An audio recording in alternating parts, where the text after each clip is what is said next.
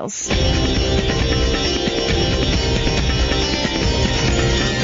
FM News with Navita Gajraj.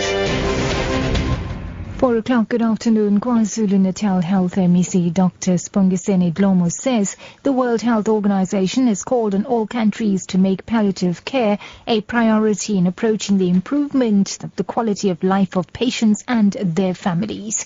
He was speaking at the annual palliative conference in Durban. WHO has called for all countries, for all communities to prioritize the palliative care as an approach that improves the quality of life of patients and their families. You will be surprised that by supporting a patient in a hospital or in a hospice, the family gets so much confidence in that and they find happiness in that type of thing of improving the quality of life.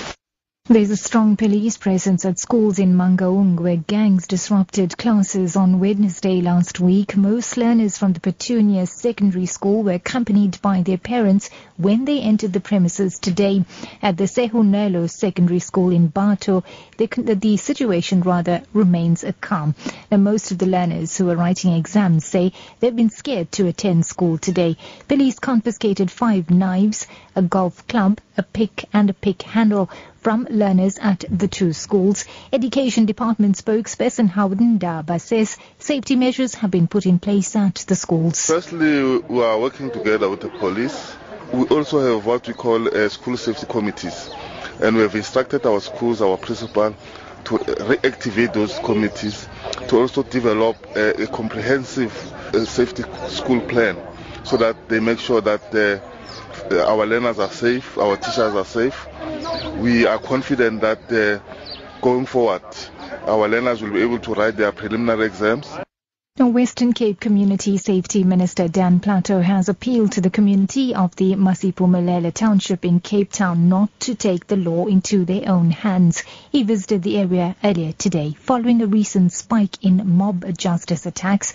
He says the community should work together with the police to fight crime. The mindset of the people is that we have the right to kill if police don't want to react. So that is a mindset we will have to change as a government, and that is why we are hitting the streets to urge the community to rather working with us instead of against us. Because anyone that get arrested for mob justice, and according to the law, our message is clear. We don't condone any form of mob justice or vigilante killings. And wrapping up, a South African businessman who has been reunited with his family after being jailed in Equatorial Guinea will shed more light on his ordeal later this week. Daniel Janse van Rensburg is from Hoekville in the Southern Cape. He landed at George Airport last night. Janse van Rensburg was released after theft and fraud charges stemming from an aviation deal were dropped. Here's family spokesperson Fran Kirsten. Daniel Janse van Rensburg is absolutely exhausted after his trip back to South Africa from Equatorial Guinea. He is not speaking to journalists or any media at the moment and has indicated that a press conference will be held on Thursday where he will update everyone on his state of mind and anything that they need to know about.